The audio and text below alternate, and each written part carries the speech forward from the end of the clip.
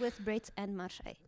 We are back this week with everything that's going on in the tech sector in South Africa and some gadget reviews. Mm-hmm. Unfortunately for South Africa, there's not too much going on in the tech sector because tech generally needs electricity. And that's something we are sorely lacking this week. So for the first time in probably a few months, I didn't actually go back and check when last we had stage 4 proper. We had it very recently. I think we had it for a day or a day and a half or 2 days in the last couple of weeks. But before that, I think the last time we had stage 4 load shedding was pre-lockdown, pre-COVID. It's been a while. Yeah, so South Africa is currently in stage 4 load shedding up until Friday. So far. With no lights at the end of the tunnel, if you want to go that far. Eskom's been battling to serve the country with their one major product. I think it's the only product really besides consuming money is producing electricity. You put money in and electricity is supposed to come out. Yeah, so South Africans don't have power. Whether you're at home, working at home, or working from an office, it's a struggle to keep your tech up and running, keep lights on, keep your food frozen in your fridge. We've done extensive research on this, and it's time for a shameless plug. If you go to stuff.co.za and head to the shop tab, there is actually our load shedding special edition that we gave away for free in September. But if you didn't get it then, you got to pay for it, I'm afraid. It's only $20. But it's got a lot of detail on how to escape the Eskom blues because unfortunately we were right and it's sticking around. Yeah, we have read all of the analyses. People are not convinced that the power situation is getting better soon. The state-owned utility has faced massive breakdowns in recent years.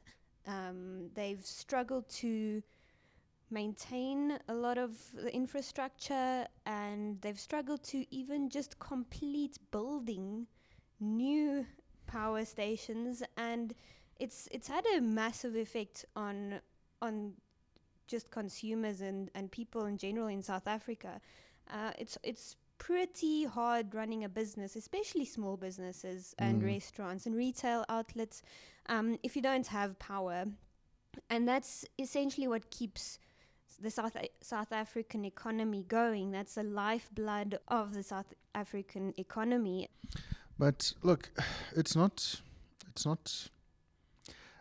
Well, this is maybe just my opinion, but it's not as bad as it seems. Yes, power's off. Yes, load shedding is back after being away for months and months. Actually, years more or less. But we were more or less told to expect this. The thing is, the current load shedding is as a result of trying to fix, I think it's close to 20 years of neglect, more than 20 years of neglect. We first got load shedding in South Africa in 2008. Yeah, that's insane. I think it was from November 2008. So No, it was before. It was before November. I just moved to Johannesburg. Oh wow. So I think I'd been here for a week, and then they started load shedding, and I was like, "What is this? Is this what Johannesburg's always like?" No, but it went on for months. Yeah. And we were just like, "Oh, okay, the power's off now. I guess we're not working for 4 hours a day." And we at just that point, no one was prepared. Yeah. But you would have thought back then, hey, let's start fixing the problem. And unfortunately, nobody started fixing the problem until sometime in, was it 2018? Where they really actually made an effort as opposed to just kept stealing money from Eskom and going, it'll be fine. No, it's, yeah. Well, yeah, they started building Medupi Power Station in 2015. Mm-hmm. Still not really complete. Well, I mean, it was complete for about a week and a half. I think we've mentioned this before. It was complete for a week and a half until they blew up the first turbine. Yep. And that apparently that turbine's unsalvageable now. Oh, great. Yeah, that generation unit at Medupi that exploded, it was destroyed and cannot be repaired. So they're going to be replaced. It's going to be Well, replaced. Yeah, and Wonderful. how long will that take? So at this point, Medupi is running at 60% capacity, Mm-hmm. while Kusile, which is also a rather new Yeah. power station, is running at 30% at the moment. Right now, as of 9 or 10 November, depending on when you listen to this, the Eskom needs, I just want to get the exact number, 14,874 megawatts. That's breakdowns. That's just from breakdowns. And then from planned maintenance. So that's generation units that have been taken offline to maintain and fix is at 5,579 megawatts. Yeah, that's a In substantial. total, that's over 20,000 megawatts. Yeah, it's a substantial portion of our the country's generating capacity. So it's unsurprising that we're load shedding, but like I've seen a lot of people are complaining about this, and look, I mean they've got a point. Eskom being off is harming the economy. That's a totally legitimate fact, but people are complaining about this like it's a new thing. It's like no, it's been harming the economy, pretty much constantly since 2018. Like we're coming up on 15 years of Eskom's been stuffing the economy around. It's just that it's only now people have started to actually make the effort to perform the maintenance that was needed, from 99 to 2008. But even just from the public's perspective, it feels like people are all up in arms because stage 4 is so hectic. How do we get here? Like, guys, we've been here before. We've been to stage 6, and I straight up thought that it was the apocalypse. Yeah, and so did I. when it's not going back on because I was being load shed as it was announced, and I read the tweet and my phone died, and I was like, well, this is it, guys. this is the end. Which one of us are we going to eat first? No, like I do understand that. I think that people's reactions now are a bit more, maybe a bit more mental health based, right?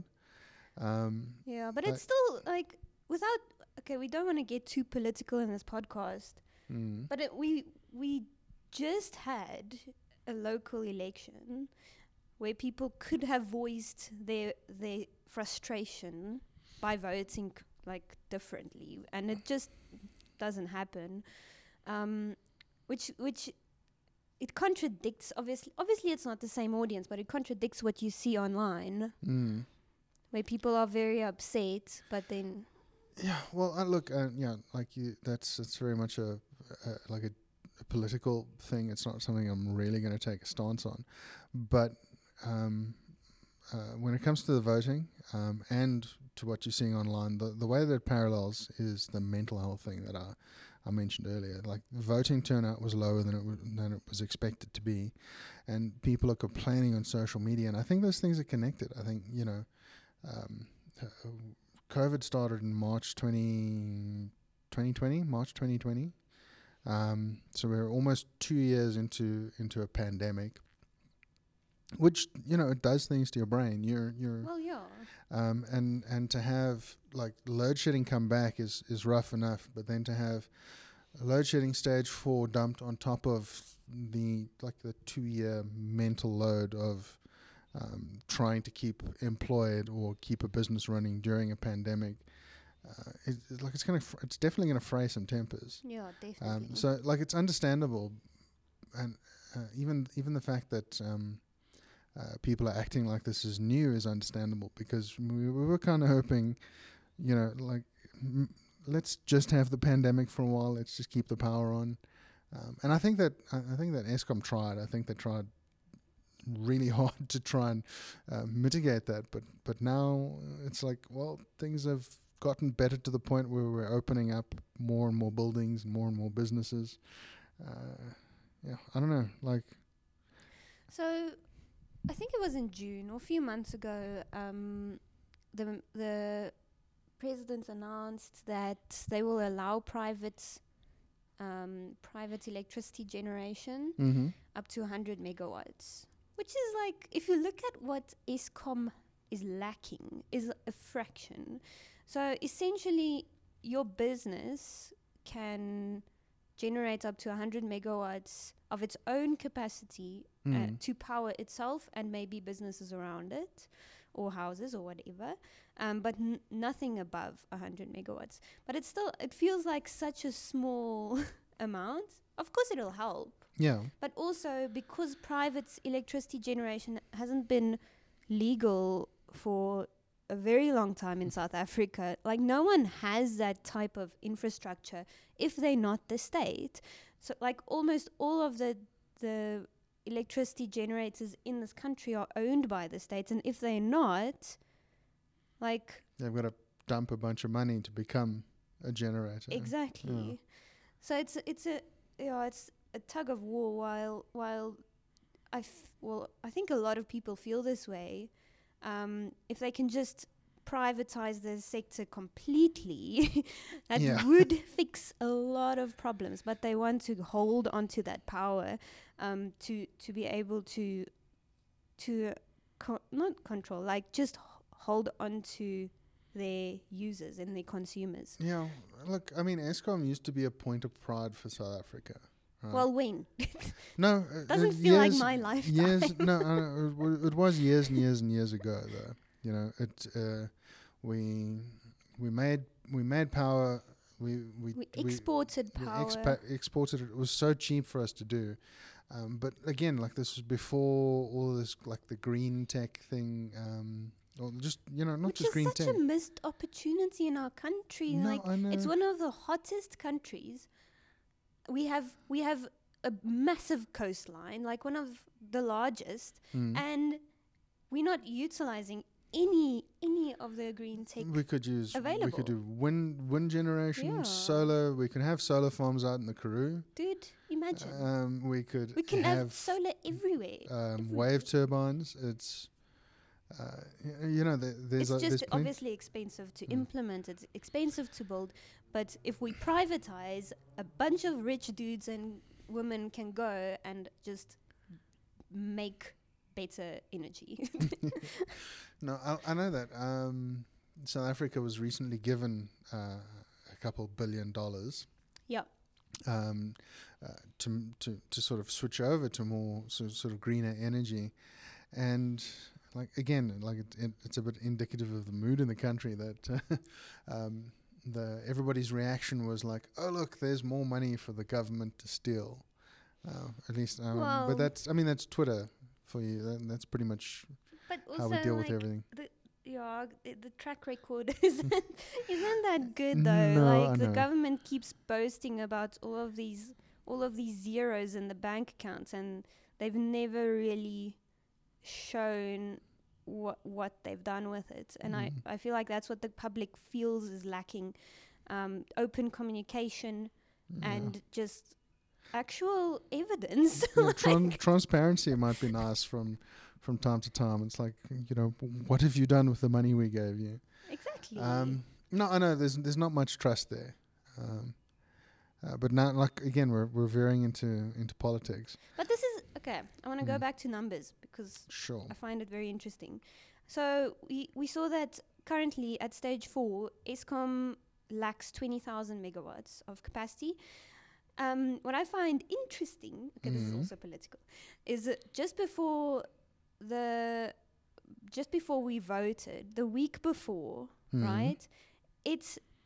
It's had the same amount, almost exactly the same amount of capacity lacking, and we were only at stage 1, if I remember correctly. No, stage 2. Stage 2. And they managed to actually keep the lights on during the weekend leading up to it. We didn't have any load shedding that weekend. Uh-huh. I don't know how they managed that if I they know had how they breakdowns managed it. amounting to over 20,000 megawatts. Diesel. Well, yeah. They had backup diesel. The diesel thing is interesting as well. I read earlier that there's they found out there's a syndicate that's stealing Oh yes, I read that. that's stealing approximately 100 million rands worth of fuel Yeah. every month from Yes. Eskom. Yes. What? No, I mean, yeah, maybe put some of that budget towards a few security guards, guys. Or a lock or something. Maybe a lock would be nice. This reminds me of our substation is also one of the oldest in Randburg or something, and it keeps getting broken into. I say that in air quotes because the substation's completely open. Anyone can walk in. There hasn't been a lock on it since I moved into the neighborhood 5 years ago, and the recent trend is people going into the substation and stealing the fuses and just leaving. And there's nothing, no one's ever done anything to it. No one's securing the place. And then obviously it takes months to order new fuses. We've been without power for like 4 days once just because of this. And the fuses were stolen in the past 2 weeks twice. So, yeah. And the community has actually started working together. The private security companies are actually standing outside the substation during the night and keeping watch. I think they've actually put a lock on the community, but that's but it's a problem because then City Power can't necessarily access it when they need to because who has the key or who has the code. Yeah, so it's a situation. Oh, look, like it's not a grand situation. It's not fun by any stretch of the imagination, but it's also not something that's going away. Oh no! Like there's no possible future where somebody flicks a switch and suddenly load shedding is gone. We're stuck with it for a couple of years. Unless it gets to a point where they have to privatize and they have to move away from only state-owned. I think that's the only situation where it will realistically get better, and that will still be a long process. Yeah, like they could start today and we'd still be waiting 2 or 3 years. So, yeah, like we can get upset about it, and we're going to get upset about it because we're South Africans, and that's what we do. Well, I think it's fair to be upset. I know. Especially if you pay your taxes and you pay for your electricity and you, like... I think those are the citizens that deserve to be upset about it. But like being upset isn't going to serve very much purpose until, I don't know, man. Like, when should we like start the revolution? When should we storm the government gates? What? Well, if the power goes off and doesn't come on... Well, then I think you're going to have bigger problems on your hands. But because that's also a viable... that can happen, right? Yeah, that always sits in the back of your mind, like, what if it doesn't come on? Yeah, no, I've given that a lot of thought. That failure cascade. And the thing is, like, if everything goes off, like we have load shedding and they turn off here and they turn off there and they turn off there. But if everything goes off at once, it's not like, oh, you got to wait a couple of hours for them to switch everything back on. It'll take weeks to put the country back on. Oh, yeah. So like, if all the generating units tripped at the same time, it's done. We're basically we're back in Voortrekker days for 3 weeks. What's your apocalypse exit plan? I'm gonna drive down to the coast. Okay. And then go fishing. Get a boat. I think. No. I just need a fishing rod. I'll be fine. I've always thought of a zombie apocalypse. It's best to try and get a boat, right? And get to an island and hope there weren't people there. No, look, I read the zombie survival guide. There are a couple, like the best place to actually be, weirdly enough, is a prison. The best place. One of the best places. If you're going to go for like an What inland about a building, military base? Because that was in my mind. You can get weapons and armored vehicles. but they're not. I mean, they count on military bases. They generally count on having armed staff capable of repelling an assault, so the walls aren't quite as sturdy. Jails are designed to keep human beings in, and human beings are intrepid buggers. So the walls are strong. Generally, they've got their own water source. They've got backup power. They've got like gardening already built in, because you got to get your convicts to do something. So if you pick the right prison, you'll be okay. But I think the ideal one was an aircraft carrier, if you could repurpose an aircraft carrier. The problem with being out on a boat in a zombie apocalypse, I don't know how we It's just to get to an island, though. Yeah, but the problem with that is if you've got an island, you've got to patrol the water in case zombies wash up, because then you have to take them Zombies out. can't swim. No, Okay, I know I think we've gone far off the point. that's not yes. Zombies. Zombies is not the point. Zombies is the point. But we'll get back there one of these days. Watch me. Yeah, we'll start a series. Brett and Marche's zombie apocalypse tips. Sure, I'm all in for that one. But what do you say we do something a little less depressing? Yes, please. Okay, Then how about you start us off? What are you playing with this Okay, week? so I've been playing with the Samsung Watch 4. The Watch 4 or the Watch 4 Classic? The Watch 4 Classic, if you want to be specific. Well, it's a specific watch. Okay. So it took me a while to actually unbox and use this one, because I was using the Huawei before, and I really enjoyed that one because the battery lasts up to like a week. That's with exercise. That's not now on the Huawei, not the Samsung.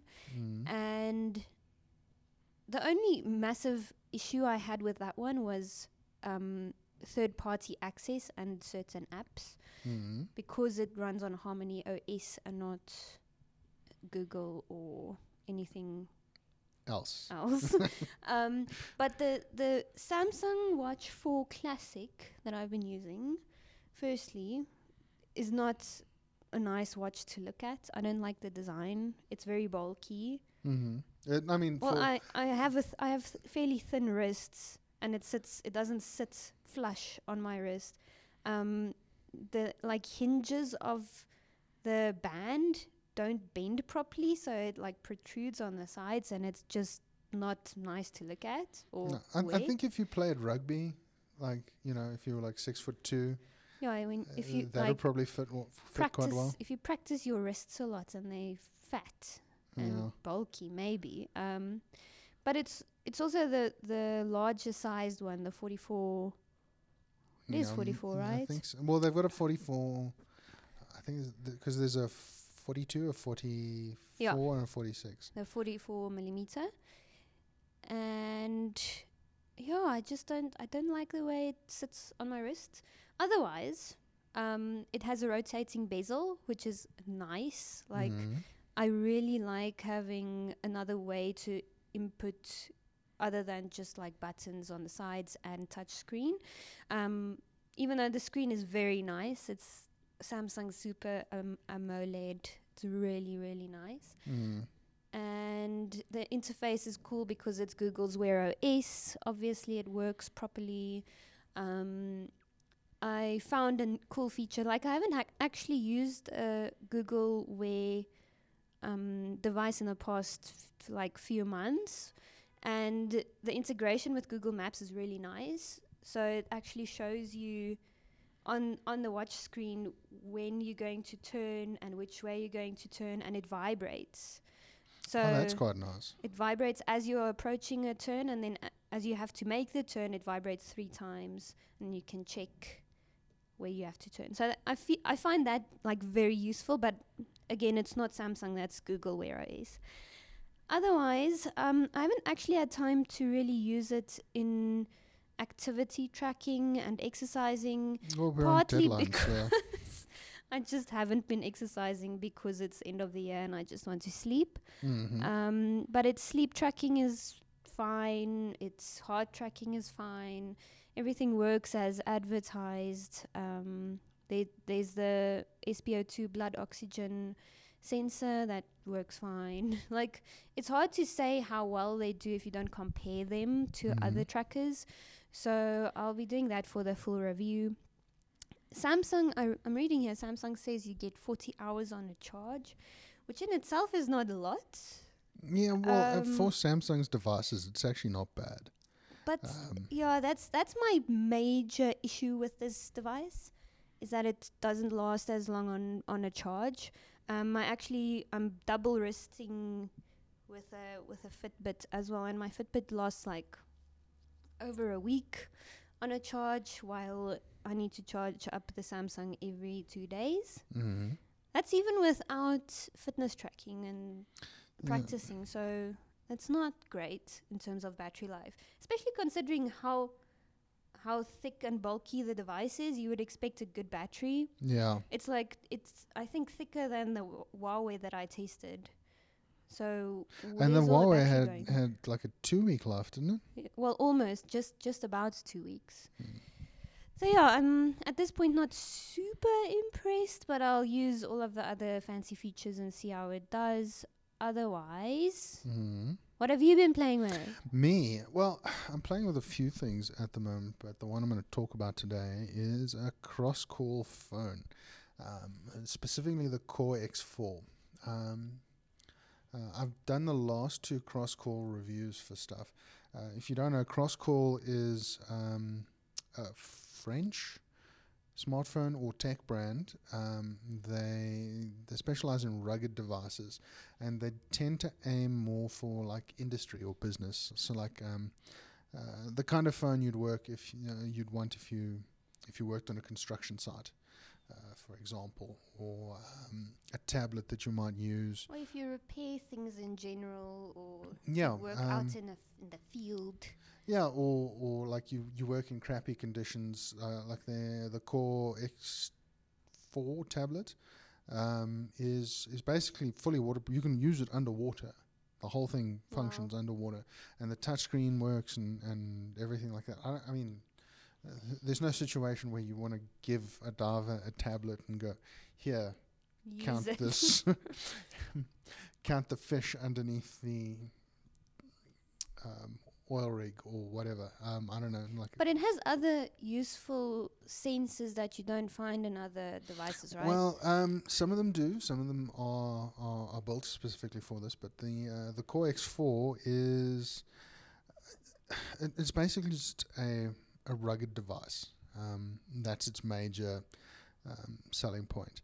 So it follows the same design, it's the same visual language as every other cross-call device I've ever seen. So it's got quite thick bezels. It's bulkier than you would expect, but this one's surprisingly lightweight for its size. But mostly what you're paying for when you buy one of these is the waterproof rating, which is it's an IP68, which you can get from a Samsung phone at the moment, but I wouldn't be quite as willing to drop a Samsung phone, whereas this one I'm kind of like I want to drop it. Yeah, I originally wanted to run it over with a car, but Can we do that? No, I've given it back. Like we did. We got the very first time we got a cat phone at Stuff's offices. We actually kicked it across the office. We literally drop kicked the phone across the office. But as with most rugged brands, like the first device, they kind of overbuilt the toughness for the cat, and the same thing with the cross-call. So this one is like it's more like a regular smartphone, just with a few sort of extra toughness features. So it looks good. It's designed to be used with a variety of mounts. They gave me 2 to test as well, so you can. And it's magnetic. It's And they're So all just- proprietary for the cross-core Yeah, device. so you have to use cross-core gear unless you're using like a generic, like a clip mount of some sort. But if you want to use the magnetic features, yeah. But yeah, the hardware itself, not great, unfortunately. It's a 720p screen. There's only a Snapdragon 450 inside there. It runs Android 9. Sure, that's old. Yeah, I know, but it's something you get with rugged devices. They're less concerned with having the latest of everything. So you won't have the latest operating system. You won't have the latest processors. But you can throw it from the third floor. Basically, yes. Like this one, I'd be less willing to. It's made a few design concessions, but the Core X4 tablet I would quite cheerfully chuck across a room, and then their original phone, which for some reason had a full-on like GoPro built into it. That one's super tough. Like this one's nice. It's you'd have to choose between like a cat phone, which tends to be quite bulky and like sort of covered in a lot of vulcanized rubber. This one is it spreads its toughness across a wider device, so it's not quite as thick. You don't feel like you're carrying a literal brick in your pocket. Just I don't know, a very large slab of glass. Well, but will it work during load shedding? Yes, it'll work during load shedding. How's the battery life? The battery life is good, but the battery life is good because like Samsung's new phones, the S21 series, they've all got 5,000 milliamp batteries. This one's, I think, 3,850. But it'll still outlast those because it doesn't have a full HD screen. It's not OLED. It doesn't have a Snapdragon 888 processor sitting in the middle of it. So it doesn't have to power all of these things. So it can have a smaller battery and still outlast things. But the tablet actually has two of those batteries in series. There are literally two batteries in it. Okay, so what I'm hearing here is don't buy the new cross-core phone, but the tablet is very cool. Well, I mean, the tablet, Brett likes the tablet. Yes, I like the tablet.